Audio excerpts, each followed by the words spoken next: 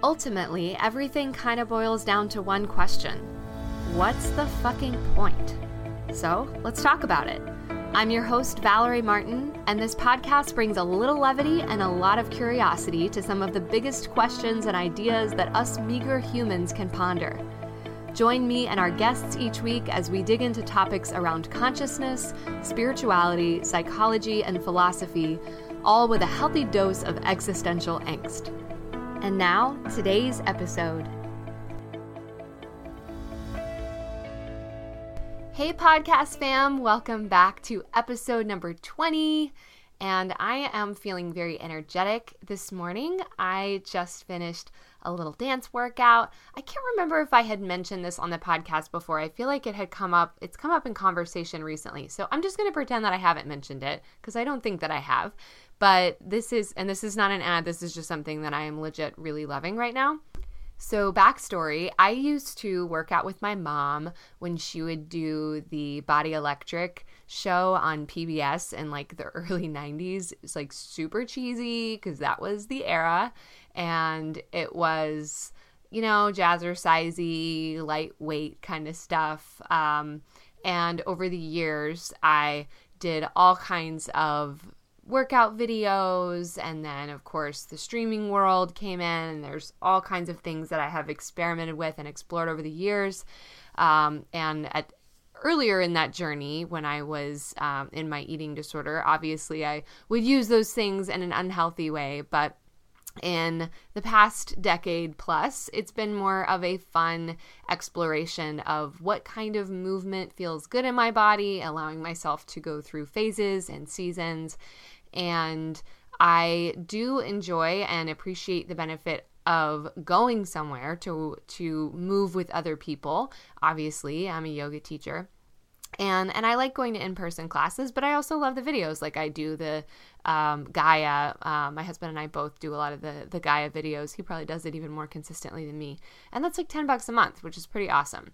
So, but what I wanted to tell you about today is called Our Body Electric, or OBE, O-B-E with the little accent mark. And so it's like bringing the body electric into the new generation and kind of using some of that 90s nostalgia. So there's a lot of like bright neon colors, but it's not like super obnoxious in your face. It's very cute. And they record the workouts in their little box studio in New York City. And during the mornings, there are like several hours of streamed workouts. So you can live stream with them and they'll call you out and be like, you can do it. And it's just really fun. Or you can do any of the ones that they have kind of in the archives. So anyway, this morning I did a great one. That was like a little dance party. It was so much fun. So that's my recent favorite discovery that I wanted to share with you. Other than that, what's been up is I went on a trip to DC to visit some family. That was fun. Ate a lot of great food. Saw the museum. I'm not going to get the exact wording right. I don't have it pulled up, but it's the Smithsonian Museum for African American Culture and History.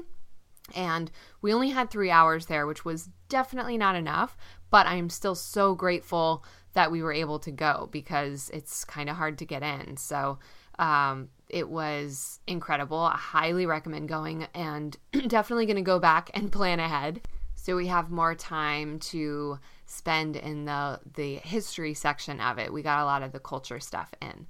So also, I moved offices, and I'm only like a half block from where I was before, but I got to pick out all my furniture and decoration, and it was a ton of work, but I am loving my new space. I posted one little picture and some Instagram stories of my office, and I'm just super excited. So let's talk about our guest for today, because she's awesome.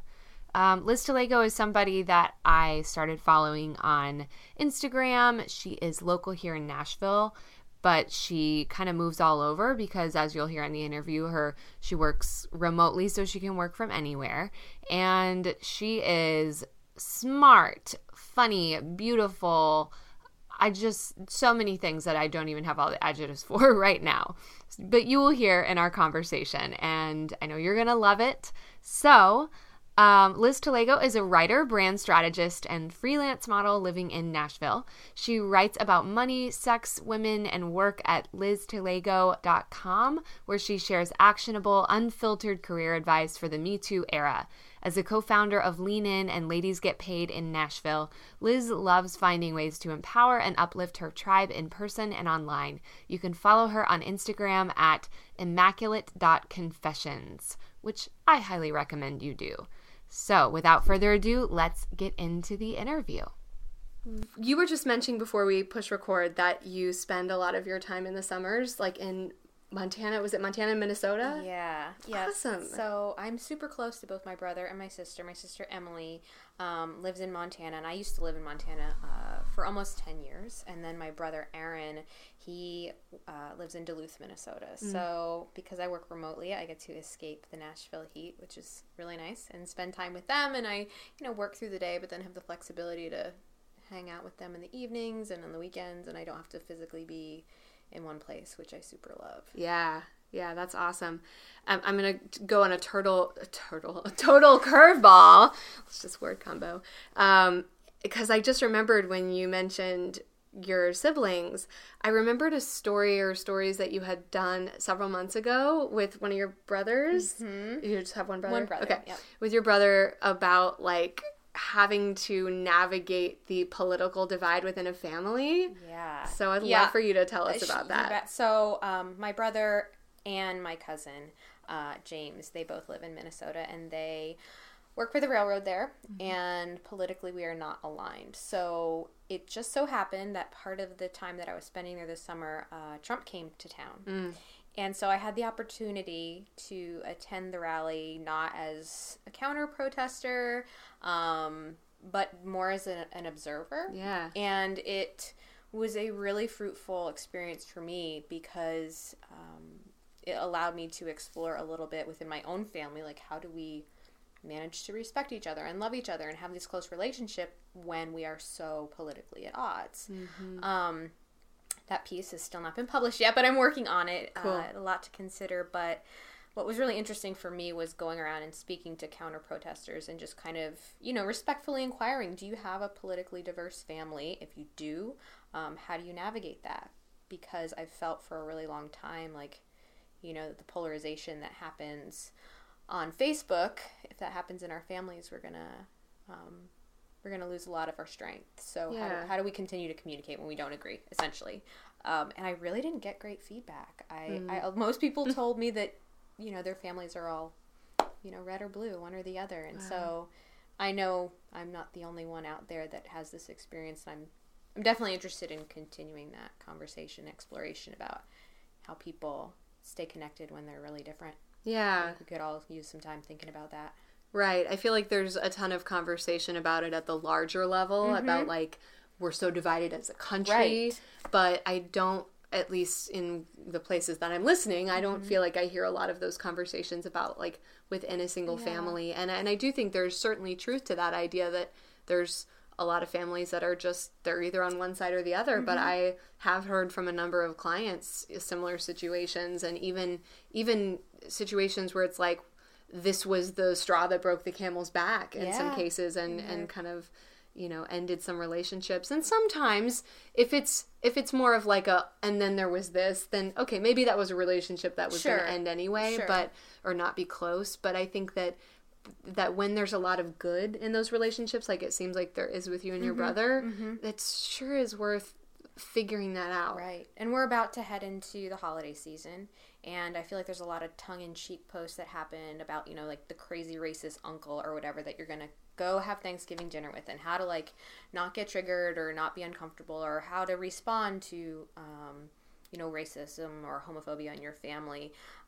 And I get that that's, is shedding some light on some uncomfortable situations in a way that will maybe make people feel like they're not alone in having those situations. But I guess I'm trying to take it, like you said, another level. Like, how do we not just leave those dinner tables? How do we continue to converse and learn and grow from each other? Because we don't do that, we're going to continue to be polarized. Yeah. So obviously, if someone's, really abusive or offensive or in some way, like, the relationship is not healthy, I'm not talking about those situations, but ones where there is love, but just difference. How do you maintain those? So. Right.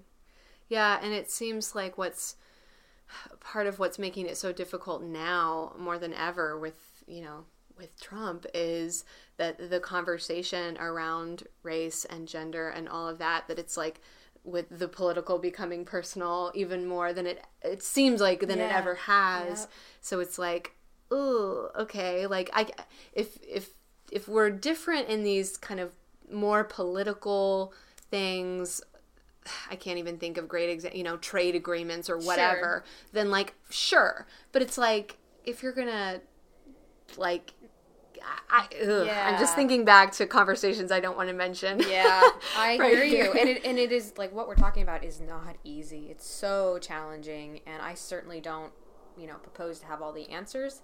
I'm happy to always talk about my experience with my family, because I think oh my gosh, it's taken us years to get to a point where I feel like, we're solid in spite of some major differences. Yeah. But I'm grateful that we took the time to, focus on the relationship and not let our, political affiliations drive us apart. Right. And I know that you'll get into this more in the piece that you write, which I can't wait to read. But is there like a thing or two when you think of that work that you've had to do together over the past few years, does anything stand out that just feels like something worth mentioning? Yeah, I think for me, maybe I'm a little bit fortunate that the conservatism in my family is not racially charged. Yeah. Is not combative towards women in an outright way. Now we can talk about what the trickle down effects of some of these ideas are.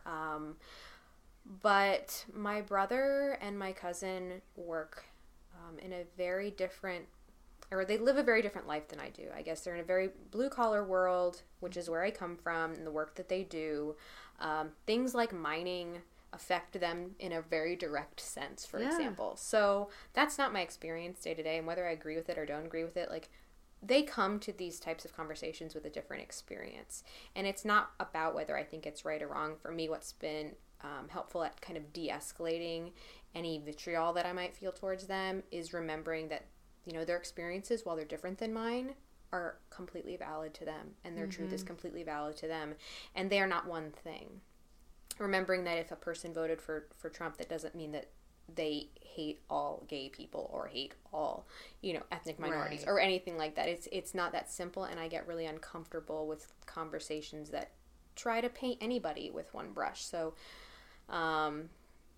having good boundaries, I think, would be another one, but also just remembering that people are complicated and come from different backgrounds and perspectives, and to try to lend them some respect even when you don't agree with them. Absolutely. Because I certainly don't agree with them, and hopefully they'll listen to that. Yeah. People are complicated about some stuff. Yeah. For sure. And so you mentioned coming from a blue-collar background. You also came from a Catholic background. Very much so. So my dad was one of 7. Wow. And big Polish and Ukrainian Catholic family, northeastern Pennsylvania. I was the oldest of all the grandkids, 13 years of Catholic school, the whole gamut. So that was a huge part of my culture growing up. And, the majority of my family is very much still entrenched in that faith, while I am not. At what point in your life did you start to question and start to drift away and kind of find your own path?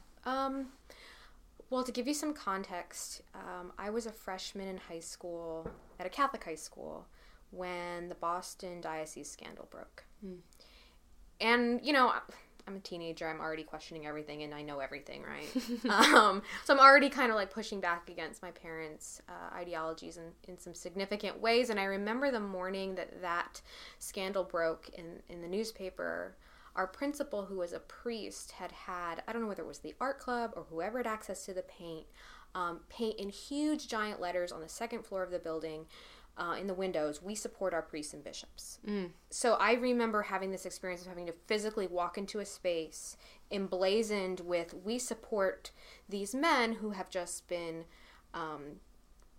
accused of hellacious abuse, and feeling like, well, I don't. Nobody asked me. I certainly don't. But yet I'm going into this building, and because of that, I'm going to be seen as agreeing with or contributing to. And I think that was a critical turning point for me, where I didn't feel protected. I didn't feel safe with that type of rhetoric, kind of just literally being in giant letters in my face. But being, still a kid, not really feeling like I had any power over it. And that, to me, was a huge source of, like, maybe I can't really trust this, because this doesn't seem right. Like, my BS meter was, like, really dinging on that day, and it never really stopped. Right, and it's like, even if there might be beautiful aspects to that tradition and to some of the rituals and liturgies and all of that, and ways of practicing it that I think can be more or less in alignment with, respecting all people and all of that, like, that experience, like, of course, no wonder you'd be like, no thanks. And that's been a hard road to navigate ever since, because as other people who have grown up in, like, a strong faith tradition or ethnic tradition or some type of their, part of their culture that they no longer maybe have access to or participate in, it's still a loss. And I definitely continue to experience, parts of my life that I miss from my childhood and my upbringing, because, like I kind of alluded to when I was talking about, like, how to get along with my, politically diverse family, the experience of growing up in a strong Catholic family was not all bad. There are, like you were saying, beautiful parts of that tradition and the ritual and the closeness that shared belief brings, that I definitely find myself craving in different ways. Cool. And so, let's see. There's two directions that I want to go. I'll pick one. How did you then create something of your own where you didn't have to, like, abandon all ritual that actually felt good? Like, where did you start to explore after you decided that this is not for me? Well, I tried to be really honest with myself about the good that I wanted to preserve from it. And in order to give myself permission to do that, I had to start with a lot of forgiveness. Especially given the sex abuse scandal happening at a time that I was young and really still being embedded in Catholicism. There were some pretty deep wounds and resentment that for a long time governed how I thought about faith in general. And I think as I got older and I went out on my own and I, got an education and, actually started working in mental health and, I gained a more diverse perspective, and I was far enough away that I was able to look back and say, like, okay, that experience was many things, and as an autonomous being, I do get to choose which parts of it I want to carry into my adult life. But in order for me to gain that perspective, space, time, and geography are all helpful in giving you space, but I think letting myself let go of some of the anger and disappointment and resentment so that I could see more clearly what I wanted to preserve. Yeah, beautiful. And the other piece that I was thinking about was, so all the sex abuse scandal in any church, but all the Catholic churches that have been coming out over these years. I was listening to one of Rich Roll's podcasts. I don't know if you've ever listened to his. It's one of my favorites. But he had somebody on, I'm not going to remember the name of the guest now. I'll have to link it in the show notes. But who grew up in, I believe it was the Catholic Church as well, and then was gay, and that did not go over well for him or in his family. And he was talking about how, I'm sure not the first to talk about this, but I don't know that I'd ever necessarily put these two pieces together the way that he described it, of just the repression around sexuality and that expectation of celibacy. What a setup to deny a person's human needs. And he was saying, like, by no means am I saying that this, like, is an excuse for any of these people. Like, absolutely not. However, like, the Catholic Church really needs to take a look at that expectation. And so, there's the celibacy among the priesthood, that's problematic. But even in general, the attitude around sexuality and suppressing sexuality, shame around it. So is that a piece that was overt for you? Like that was absolutely. Okay. Absolutely. I actually I read a quote, or somebody said it to me recently, that we should actually be thanking the church for making sex fun, because had they not made it so scandalous, had they not repressed it so much, like, we wouldn't be having as much fun with it as we do today, which is kind of messed up, but it's also kind of funny to me. But yes, to answer your question, very much at home, via my father and my grandmother especially. It was a very sexually repressive environment. Very much, your body is a liability. Wow. I can remember one of my teachers in high school talking to the girls specifically and saying, we were getting some type of lecture about, we were probably rolling up our skirts, as we did in those days. And they were saying those boys can't study their algebra if they're studying your geometry. So saying, now let's unpack this for a second, saying, it's our responsibility to conceal our, God-given shape, as they would define it, lest we interrupt our male peers' ability to access their education. Yep. So just by existing as a piece of flesh in the world, we have the ability to have the responsibility for detracting from someone's education. So and that was just, a lighthearted example of that. Yep. Kneeling on the gym floor to make sure that our skirts went to the floor, and those nuns walking up and down those aisles to make sure that we were covered. And looking back, there are actually great things about wearing a uniform, just from a simplicity's sake. Like, I won't say that it was all bad, but just boys' uniforms were not checked in that way for modesty. They were checked to make sure that their shirts weren't wrinkled and they were tucked in and that their collars were pressed and things like that. And that bestowed on me a real appreciation for, caring about how you dress and your appearance and what that communicates. And I think that can be a really positive thing. Yeah. But yeah, very, very much overt. A lot of shame-based attitudes around sexuality and just feminine sexual energy, especially. Right.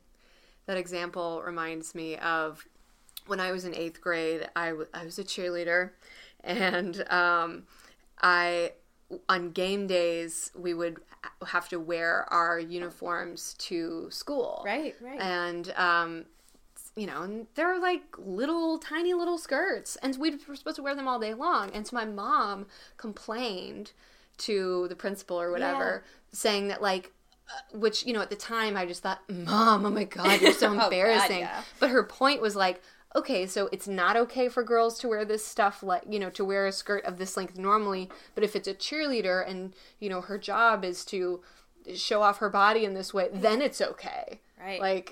It's just, so now I'm go Mom. Yeah, right on.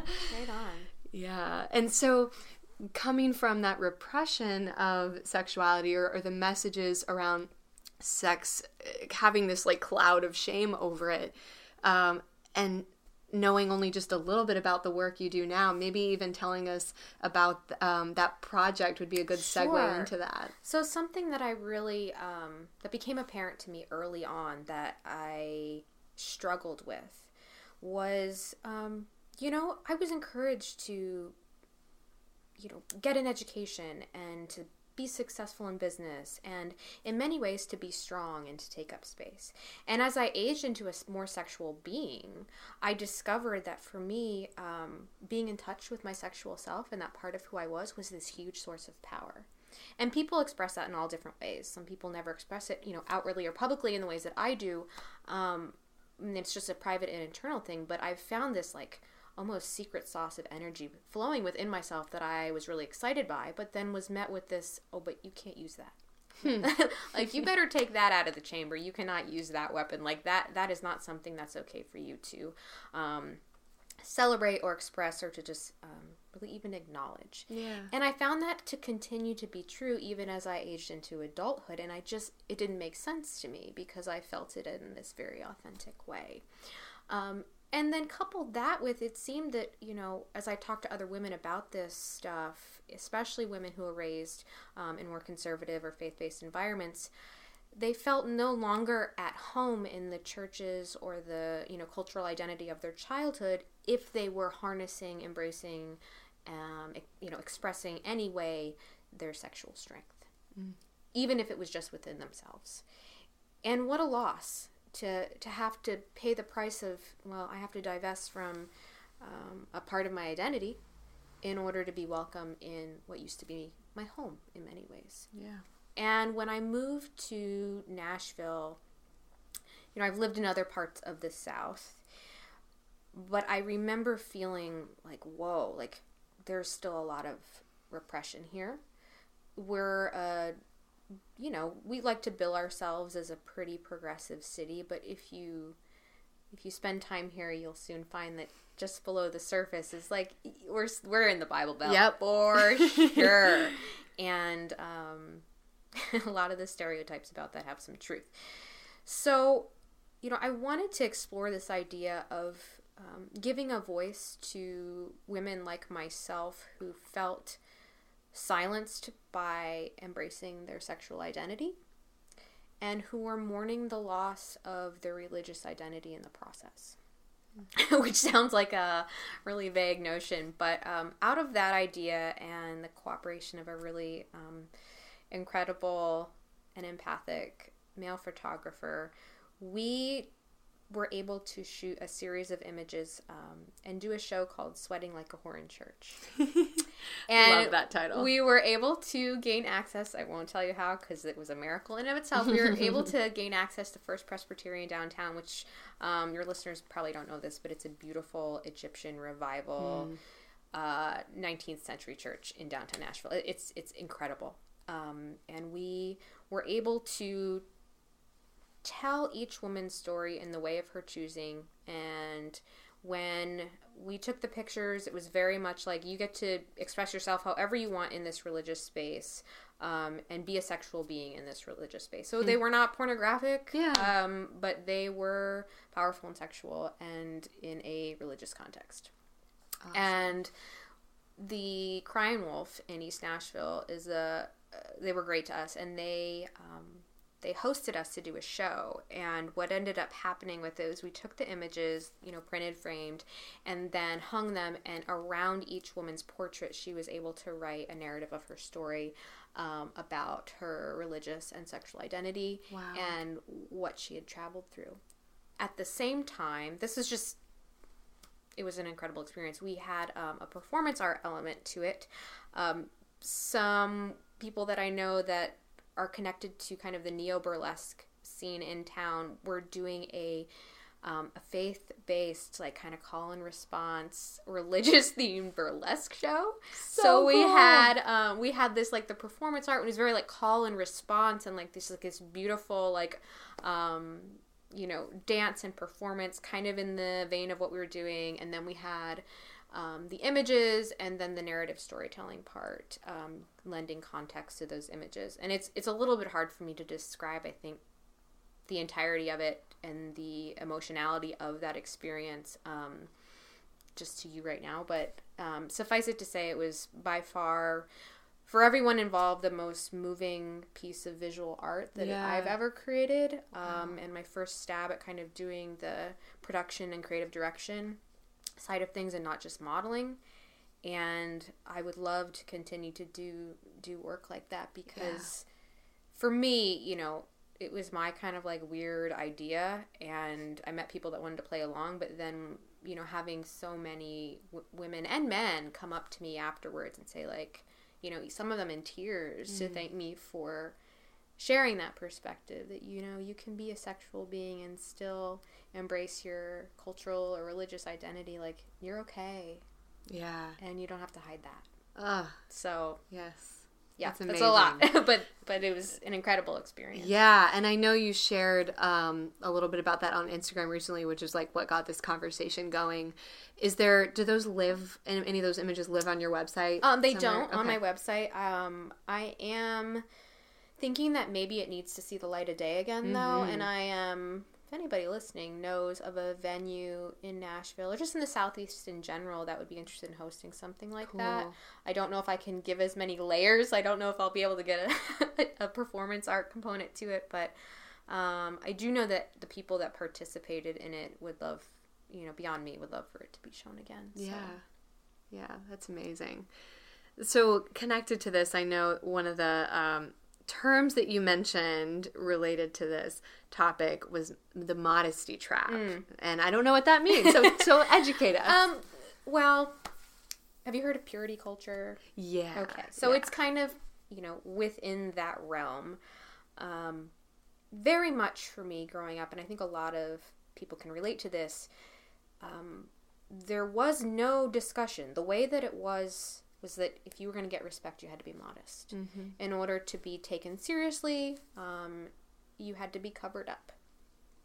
And that for me was evident, just like in the school uniform piece and the cover up, can't study their algebra if they're studying your geometry type thing. And it is another thing that I came into to really question as I aged into my body and into my, like I said, sexual identity. This thing that I felt like was such a powerful, beautiful thing, I didn't like feeling like it was a liability. And so when I talk about the modesty trap, I think it is that idea that in order to be respected, you must be modest. Mm-hmm. And that in order to get a promotion, you need to, maintain a certain appearance within your professional environment. Of course, I'm all for professionalism and giving women the the opportunity to express themselves in a professional way, whatever that is for them. But I still have found that there are some pretty rigid guidelines in our culture and in the workspace that are very much modesty traps. Right. And it seems like this double-edged sword, I don't even know if that's the right term, but how in one respect, if you were to see a Marissa Mayer or some type of Fortune 500 female executive, or Sheryl Sandberg or something, wearing something more revealing, less modest, they would probably get a lot of shit for that. Oh, absolutely. And if they had done that earlier in their careers, may not have ever gotten as far as they did, or even if they got close, people would have said, well, it's just because da-da-da. Right. So there's that side of it. But then there's also, the, I'm thinking, the sports commentators or the news reporters who are, have to wear these skimpy little outfits because they're on display. And, for them, it's probably not a choice. So it's just a mind fuck. Absolutely. I really feel for people who are raising young girls right now. Ugh. No kidding. Because we're, adult women with plenty of resources at our disposal, and we're still sitting here saying, fuck, how do I navigate this? Yeah. And I think it's just a legacy of for so long, we've been both reduced to our sexuality, but shamed for it at the same time. There it is. Yep. Yeah. And when you are in that space, you cannot win. Mm-hmm. You cannot win. It's a double bind. Yeah. It's absolutely a double bind. And I think a lot of times when I have these conversations, people get a little bit uncomfortable because they think that I'm saying, well, free the nipple, the end. That's, which is not my point. I think my point is just to say, wait a minute. Does my body make me less hireable to you? Do I need to cover up my shape to be respected? Do I need to be, do certain sexual behaviors off the table for you to consider me an intelligent, respectful person? Right. I just want to ask these questions because I think a lot of times we just go through life, trying to get through our day, and we participate in them, and we uphold and uplift them without meaning to because we fail to ask these questions. Yeah, I think I'm glad that we live in the Me Too era. Yeah. But I often feel like there's a lot of buzz and a lot of hashtags, but not a lot of guidance around, okay, well, what do you and I do on our average Tuesday to change the situation, even in some small way? Because that's what we've got to do. Mm-hmm. And I think, asking some of these questions and having conversations like the one we're having are good ways to start. Yeah. Right. And I feel like it's just... it has to be done. This conversation has to be had now more than ever at this point in history, because, and this is something I've talked about some on the podcast before, but I'm like endlessly fascinated about the boundaries between personal and professional. I know you do a lot of your work is around women in work. Yes. So, but yeah, like that we are a big part of, it's like the personal brand and all of that, and how we're in the past, 20 years ago, even if something like an Instagram or something had existed, it would have been like, well, here's my work thing and here's my personal thing. And it was very separate. And now it's like, at least people of our generation, I think, are really wanting to blur those lines more and be more the same person. It's like, sure, there's a place where I'm going to say the word fuck less than I would. Sure, there's room to be sensitive to the context. Yes. However, I like the idea of being more congruent, and I imagine that's something that you've dealt with too. I think you had a blog post recently talking about that. I did. And for me, I have to, whenever I talk about this particular topic, I have to, at the outset, acknowledge my privilege. Yes, thank you. I am a person that has enough means, resources, education that I can make some choices that I realize that not everyone can. I can turn down a client for being sexist or an asshole. I can play a little fast and loose with boundaries between my personal and professional identity, because I know that if I were to be in a situation where an employer said to me, like, we can't have, full-bore Liz out there on the internet, if that's a liability for us, I would say that sucks, but I have the confidence in my skill set that I could go land another gig. So, like, I just want to point out the fact that when we're talking about this, I think the onus is on those of us who do have that social capital, financial capital, privilege, whatever you want to call it, to make a little bit of noise about this, because there's a lot of women who, rent isn't going to pay itself, and kids need lunches, and can't always make the choices that I'm fortunate that I can make. Yeah. So that's my disclaimer. Absolutely. But, getting back to your question, for me, so I do a couple different things. I'm a copywriter and a content strategist. So I write people's and businesses' websites, and I help them build their brand, which I love to do. And I also am a freelance creative, and sometimes that involves modeling work, and some of the photo shoots that I've done that I'm super proud of have been for like independent lingerie labels and things like that. Like I said earlier, that's a huge source of power in that expression for me. And for a long time I stressed, and I had the very segregated social media accounts. And, within the past couple of years, I just kind of said, I'm not going to show the world my everything in dirty laundry. It's still going to be a curated presence, but like, I'm just going to be myself, and I'm going to build the personal brand that is more authentic to who I am. Yeah. And what that meant is that I had to take a risk and say, like, okay, am I going to lose content writing clients or marketing clients who see that I shoot for lingerie brands sometimes, right? And like I said, I'm fortunate to be in a place where I can say, like, if you don't want to hire me because there's a picture of me in like a lace bra on the internet, like we're probably not going to be friends. Like, it's probably for the best. Right. So the cool thing about this is, and I hope this is encouraging to your listeners, but when I started being more authentic and not apologizing and making choices that felt true and honest, but still safe, I don't post every personal thing or whatever. It was like the best thing for my business. Mm-hmm. And maybe that's industry specific, because like when a brand hires me, like part of what they're hiring me to do is to give them a voice and to help them create a presence. And I think in me doing that for myself in a way that people are like, oh, I get this girl. Like, I get who she's about. She's got a mouth on her. She has things to say. She has a lot of opinions.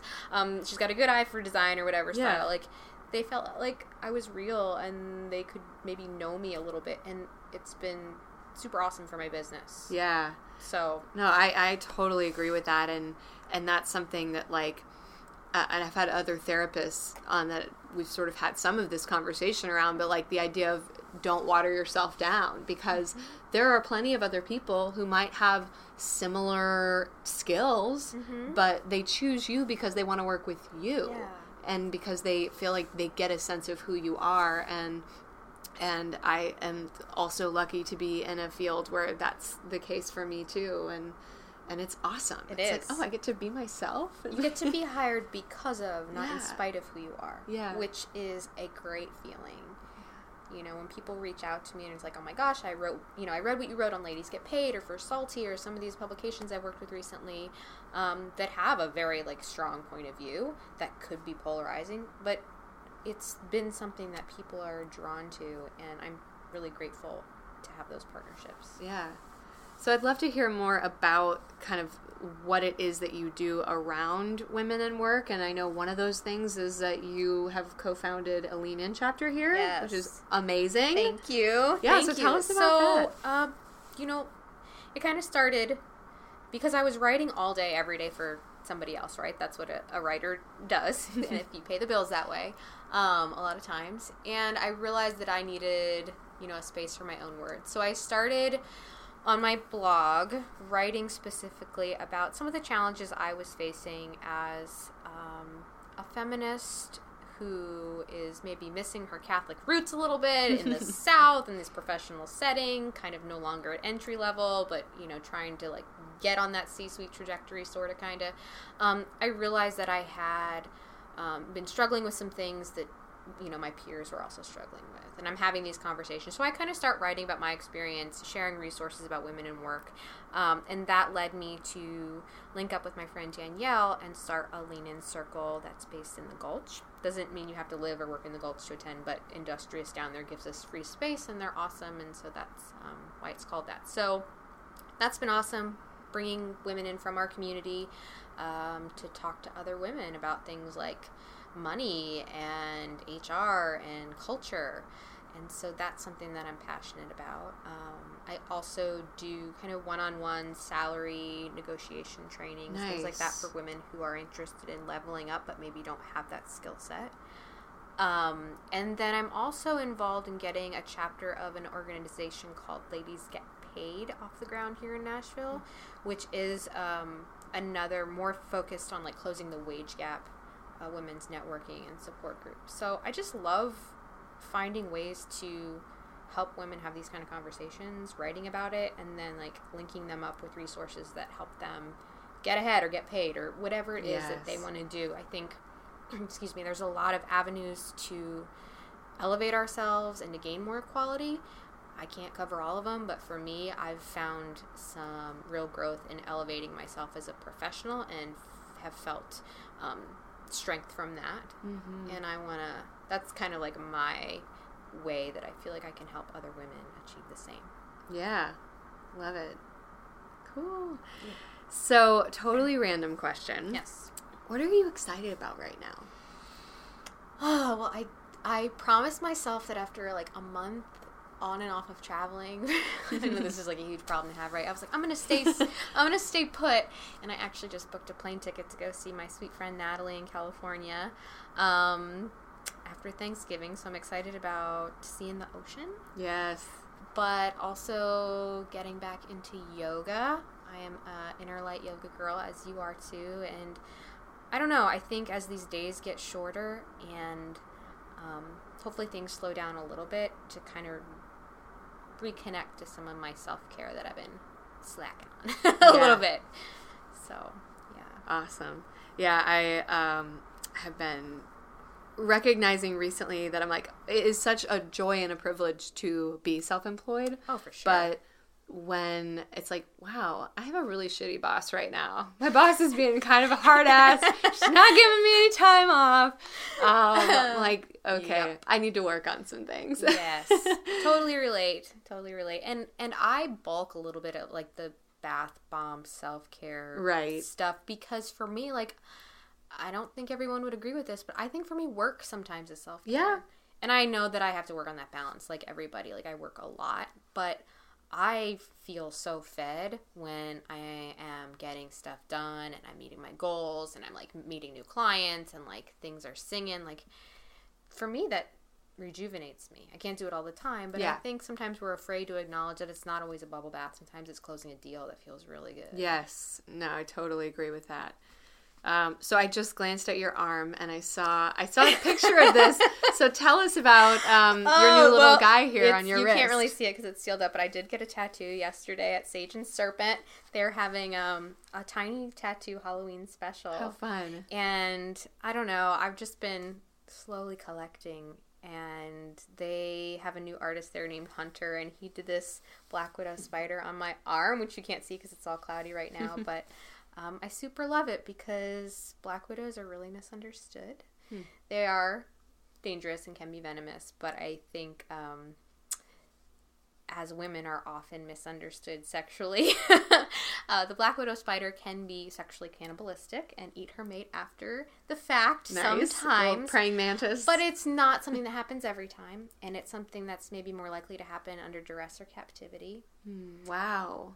So, that's just a little reminder to me.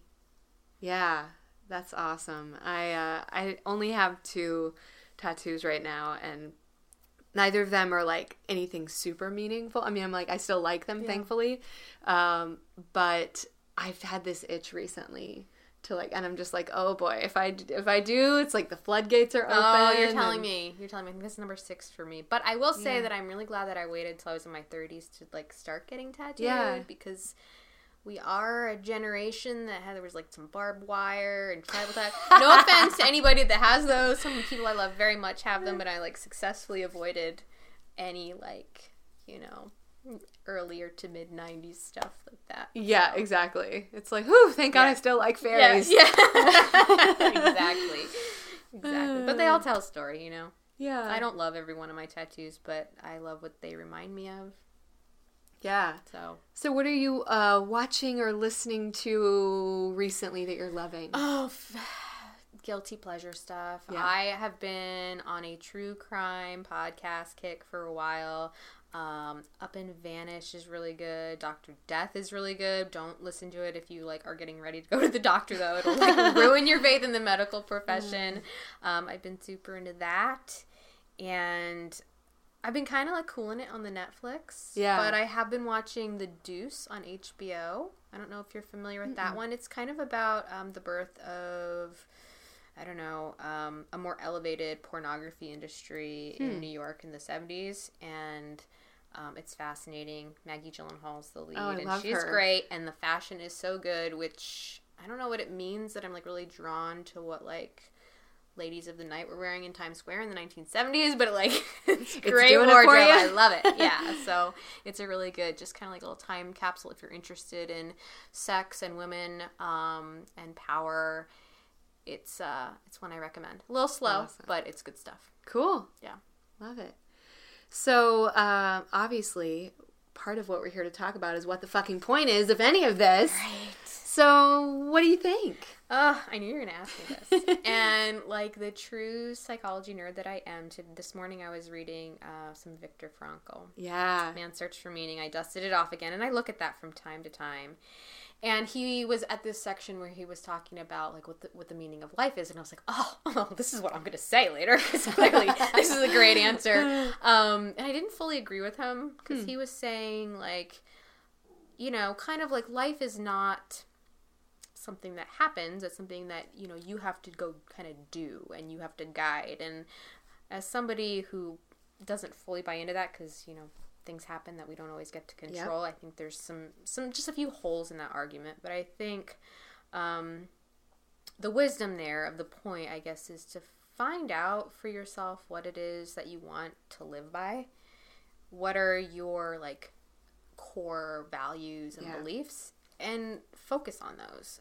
And try to, shape your environment in your life in as much as you can by staying true to those things. I think a lot of time for me, just has been a lack of congruence between who I am and what I believe and the way that I'm living my life.